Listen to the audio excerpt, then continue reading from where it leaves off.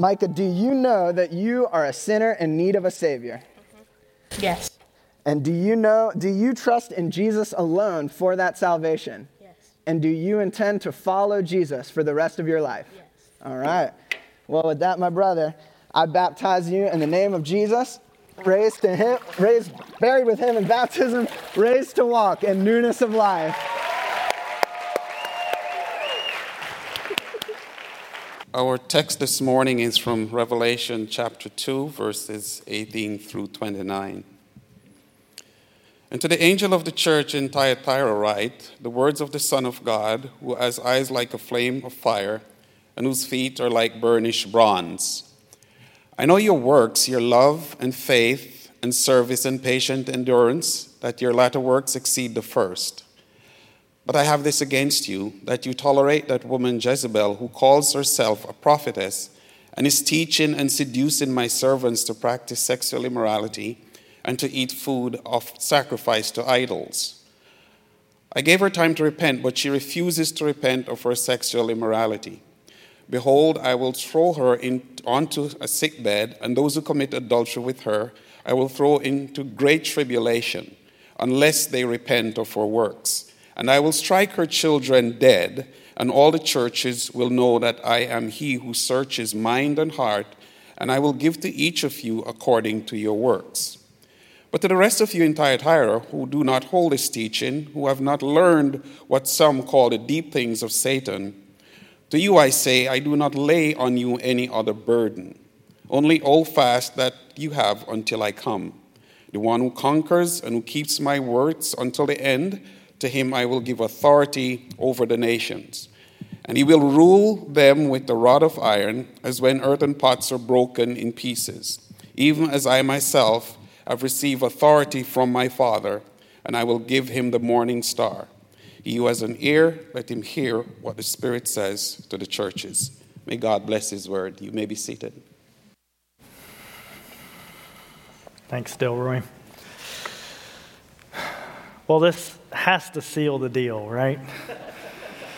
I feel like I'm OGC's unofficial weeping prophet or something. So if anybody knows how to get me a discount for Jeremiah's ice cream, let me know. No, jokes aside, this is God's very word. This is Jesus' word. And these words are just as living and active today as they were when they were written to the church in Thyatira. So it's an honor to be able to dive into these words this morning. And the main thing that we'll see from this text this morning is that even a church that is rich and full of good works isn't immune to compromise.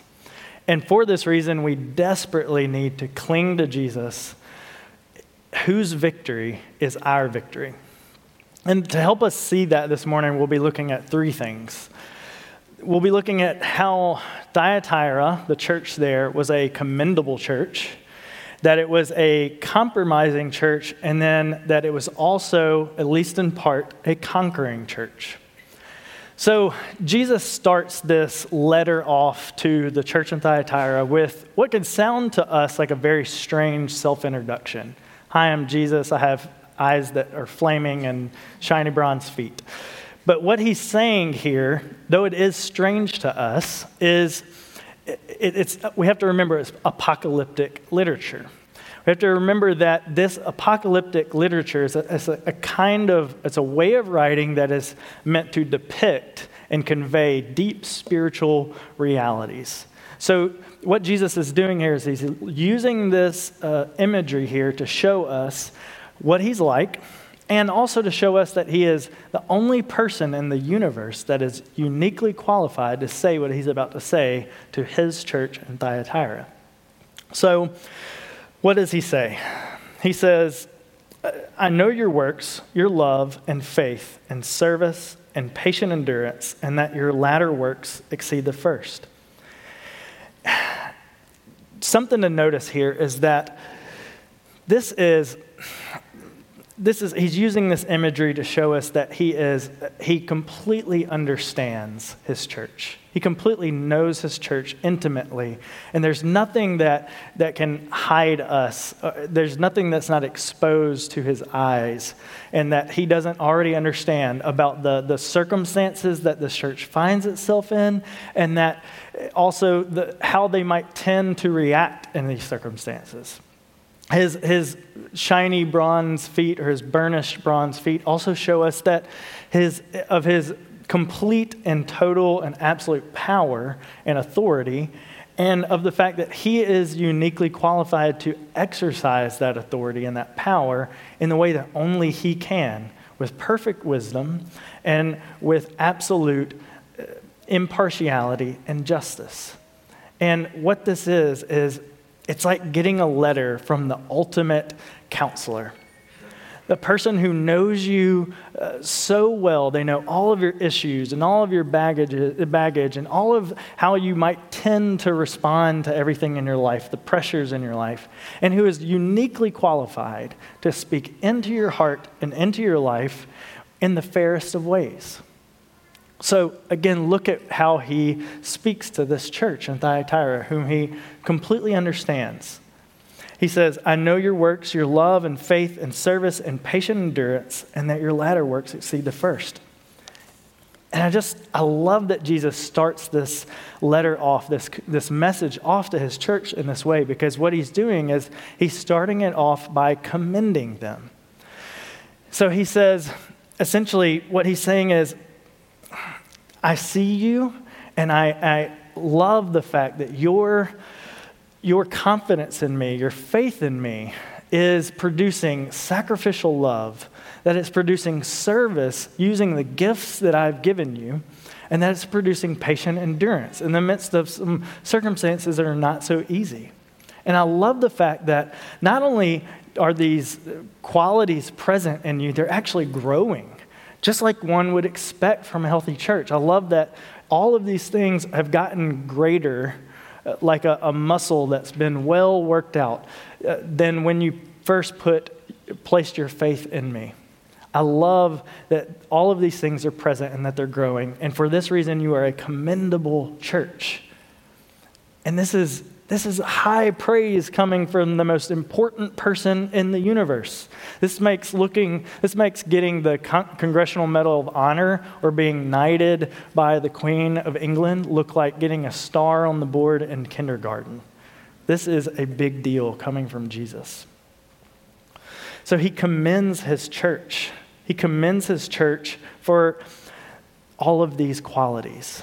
And I love that Jesus starts off by commending his church, because what he's doing is he's modeling for us what good communication and what good confrontation looks like. He's modeling for us what Jim preached last summer on, what it looks like to be both confessional and missional at the same time. In other words, he's showing us what it looks like. He's modeling for us what it looks like to comprehend first who's in front of us, then to commend them, and then to critique.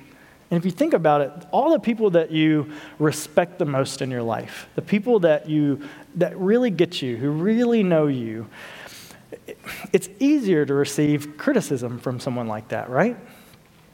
It's easier because you know that they completely understand you, and because they completely understand you, even though what they say that is, if it's a criticism, even though it might hurt, even though it might sting, you know that they're ultimately for you.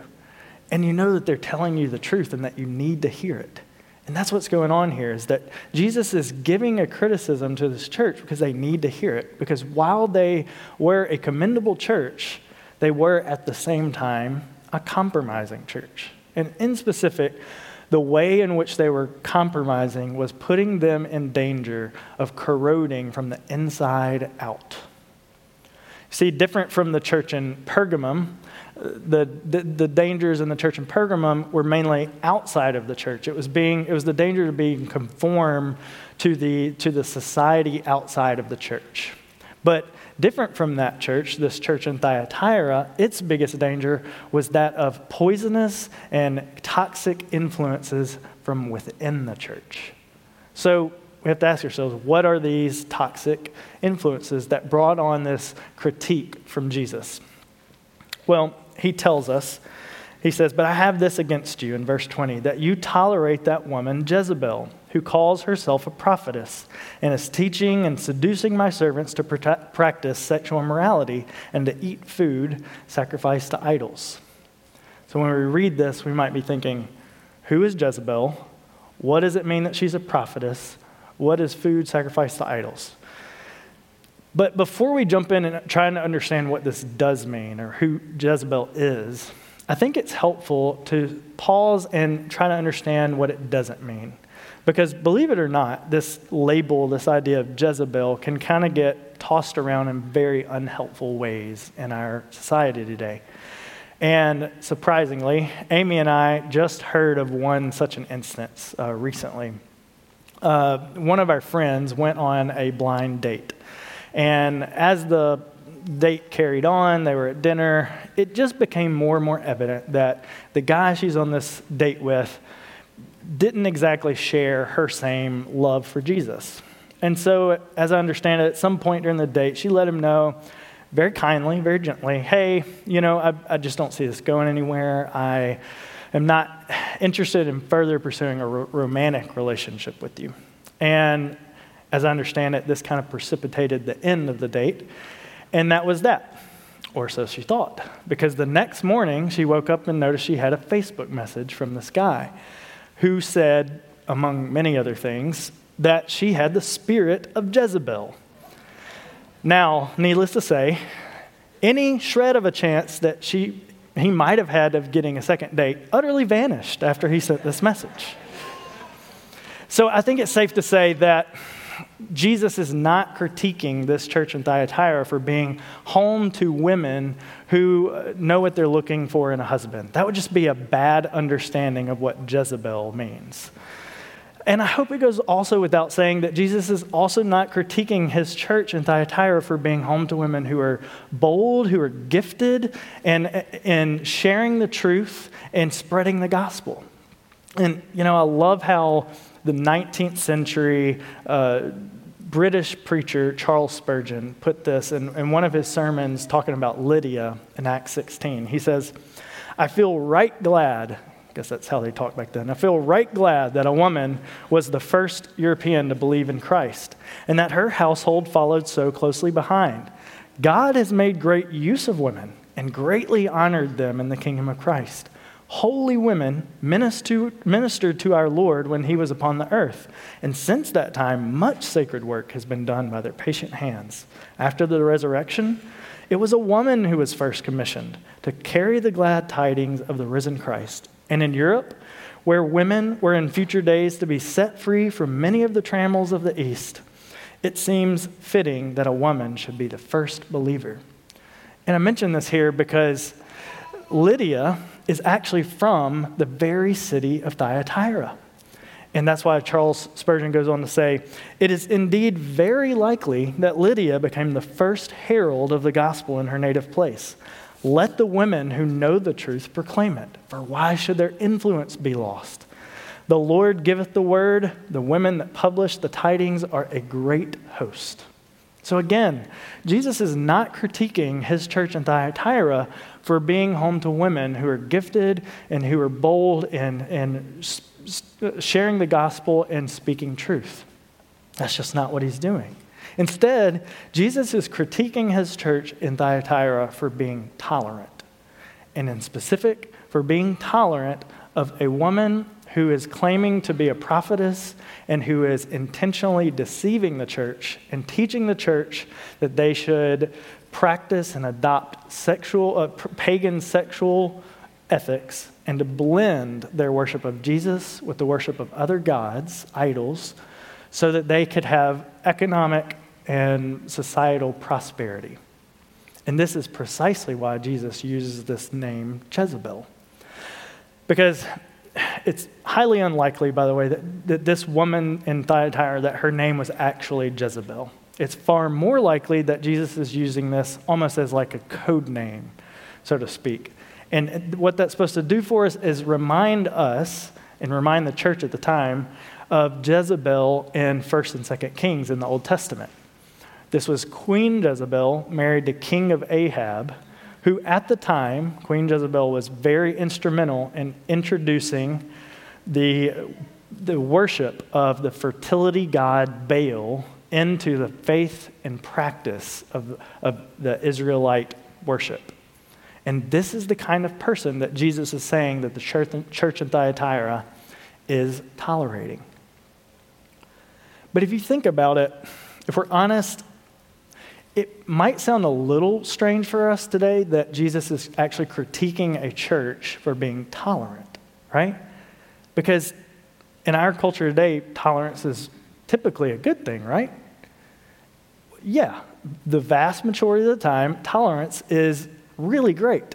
For instance, it's good, it's right that we should be kind and respectful to people around us who hold vastly, radically different beliefs and values than we do in life. It's especially good and right to be kind and respectful to people when we may disagree with them. But in our culture today, as good as tolerance is most of the time, we live in a culture, nonetheless, that Canadian philosopher Charles Taylor says that the sin which is not tolerated in our culture is that of intolerance.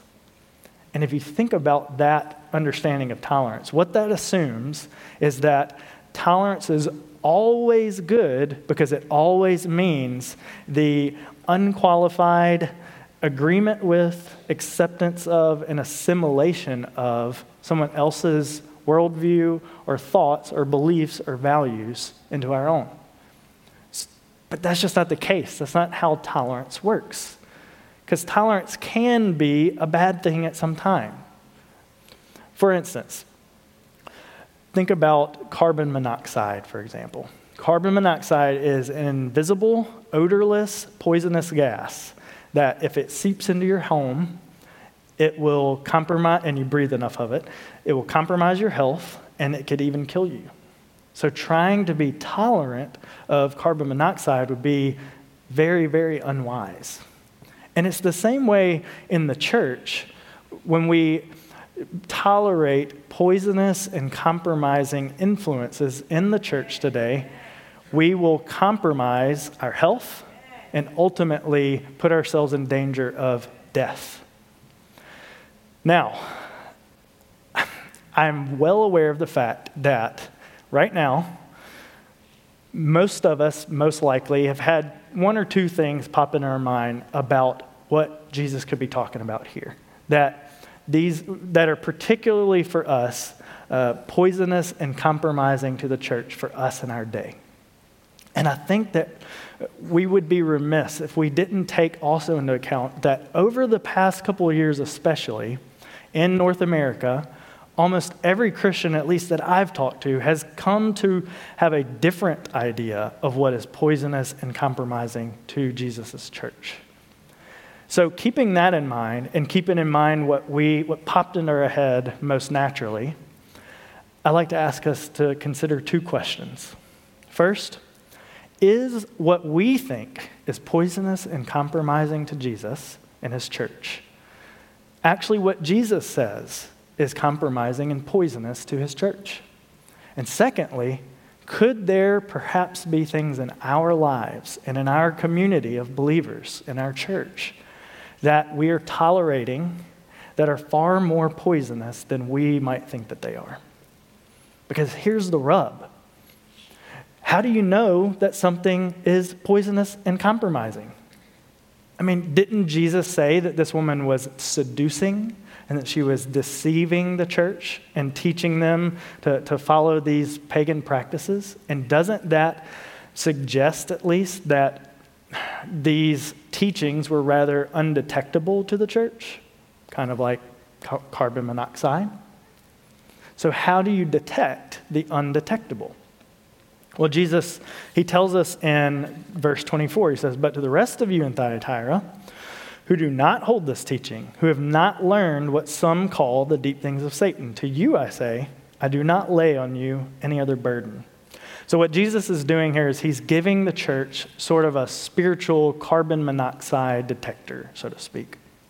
For instance, when he mentions the deep things of Satan, what he's doing is he's exposing this prophetess, Jezebel, codenamed Jezebel, because she went around teaching the church that she was teaching that she had access to the deep things of God. And if you remember, Jesus said that she was calling herself a prophetess.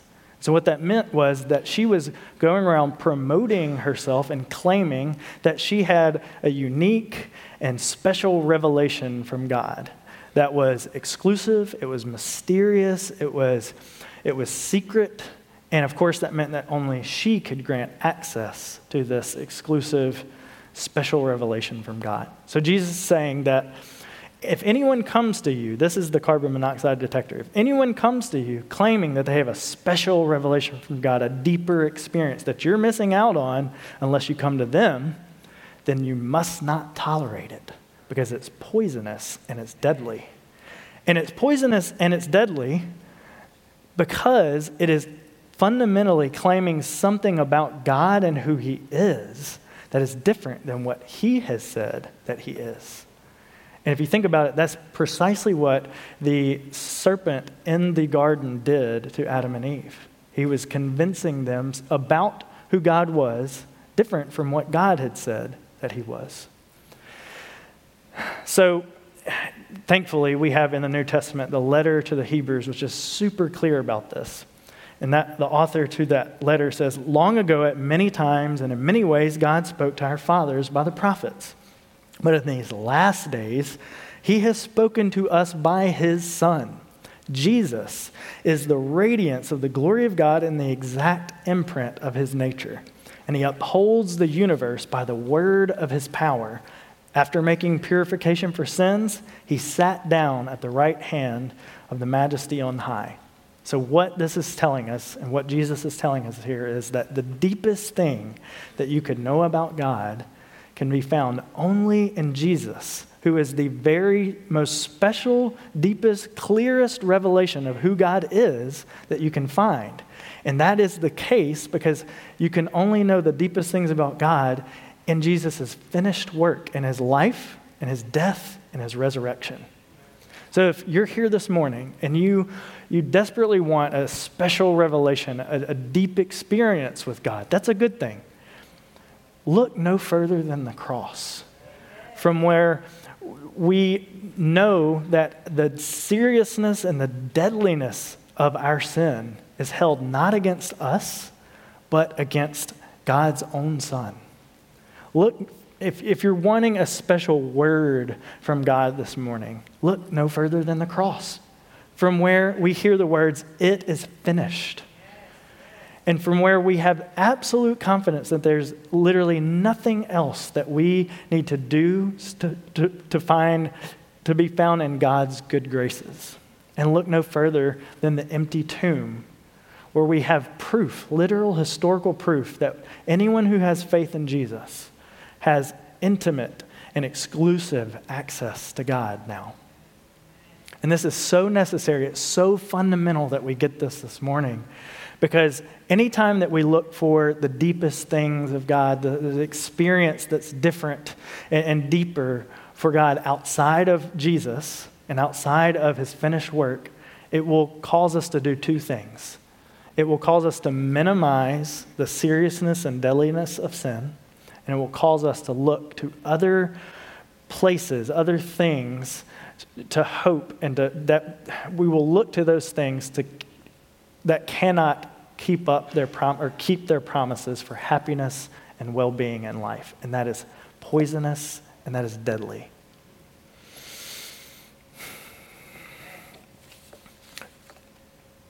Y'all made me lose my spot. Give me a second. Yes. But you see, that's exactly what this prophetess was doing.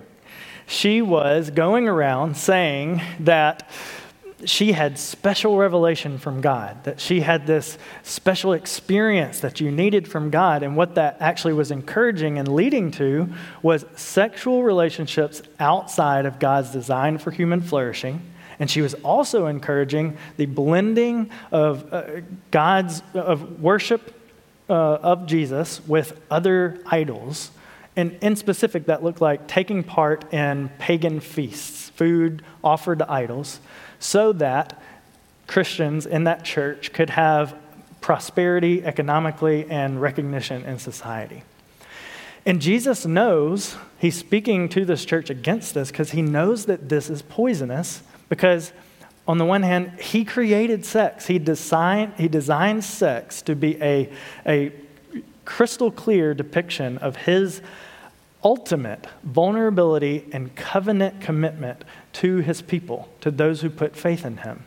It was meant to show that this unbridled vulnerability, this unbridled commitment that came at a cost to his own, he laid aside all of himself, all of his rights, all of his freedom so that he could be united with us. And that's what sex is supposed to depict. So sex outside of that understanding, what it does is it ultimately ends up being transactional. Because what it says is, I'm willing to make myself vulnerable to you physically and naked to you physically, but I'm not willing to give up my own rights and my own freedom. And that's transactional, and that is the furthest thing from how God relates to us. He gave up everything to be united to us at great cost to himself. And that's what sex is supposed to depict. Likewise, Jesus knows that mixing the worship of Jesus with other gods is also poisonous because it is likewise transactional. Because when we look to any other thing or any other person or even God himself, and we use that thing or that person or God himself as a means to get the prosperity that we actually want, it can only bring about spiritual, emotional, even economic ruin in the end. This is why these things were poisonous, and this is why they were deadly, and this is why Jesus is speaking against them. So what does he say? How does he address these influences? In verses 21 to 23, he says, I gave her time to repent, but she refuses to repent of her sexual immorality. Behold, I will throw her onto a sickbed, and those who commit adultery with her I will throw into great tribulation, unless they repent of their works. And I will strike her children dead, and all the churches will know that I am he who searches mind and heart, and I will give to each of you according to your works.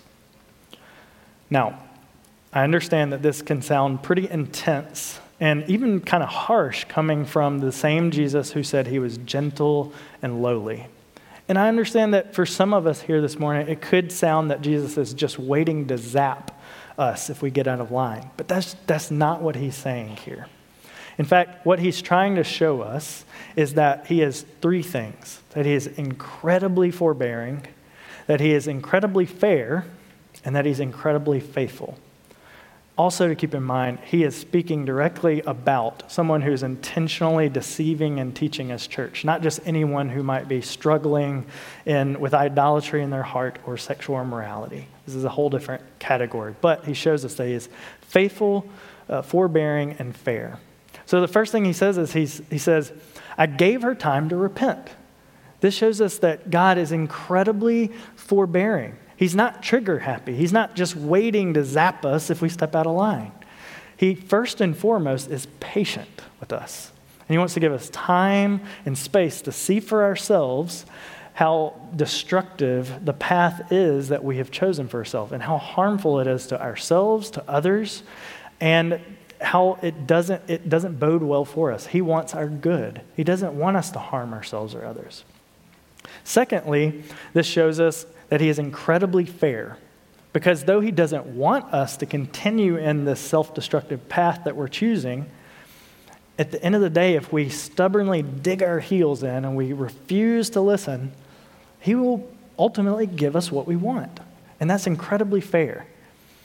And what that looks like is he will throw us into what we ourselves have chosen for ourselves at a certain point.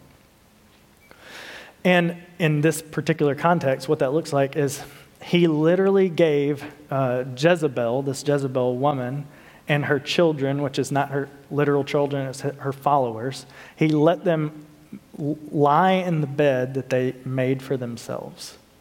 And so Jesus is incredibly fair because he will allow us he will give us what we want, even if when we stubbornly refuse to listen to him, even though it's going to hurt us. And C.S. Lewis puts it this way: there are only two kinds of people in the end.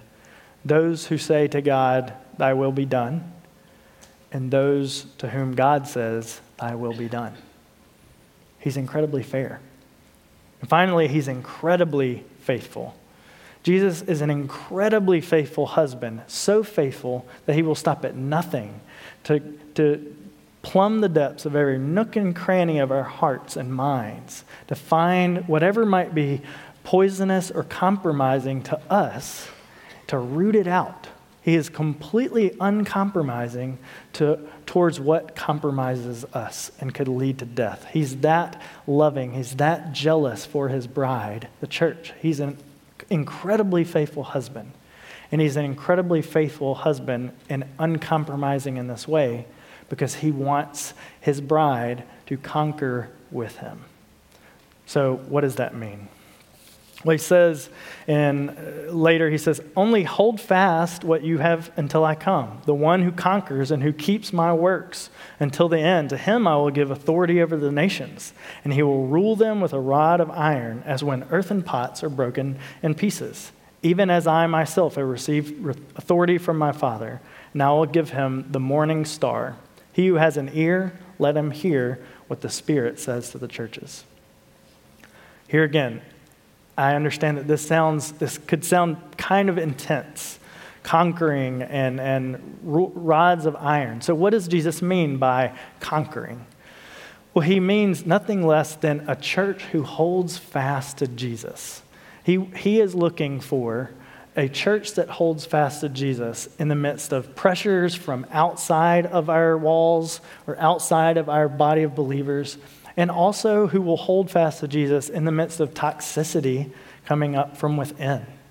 And he who holds fast will receive this morning star whose victory is our victory. And again, I love how Charles Spurgeon puts it. He says, Jesus has a throne, but he is not content with having a throne to himself.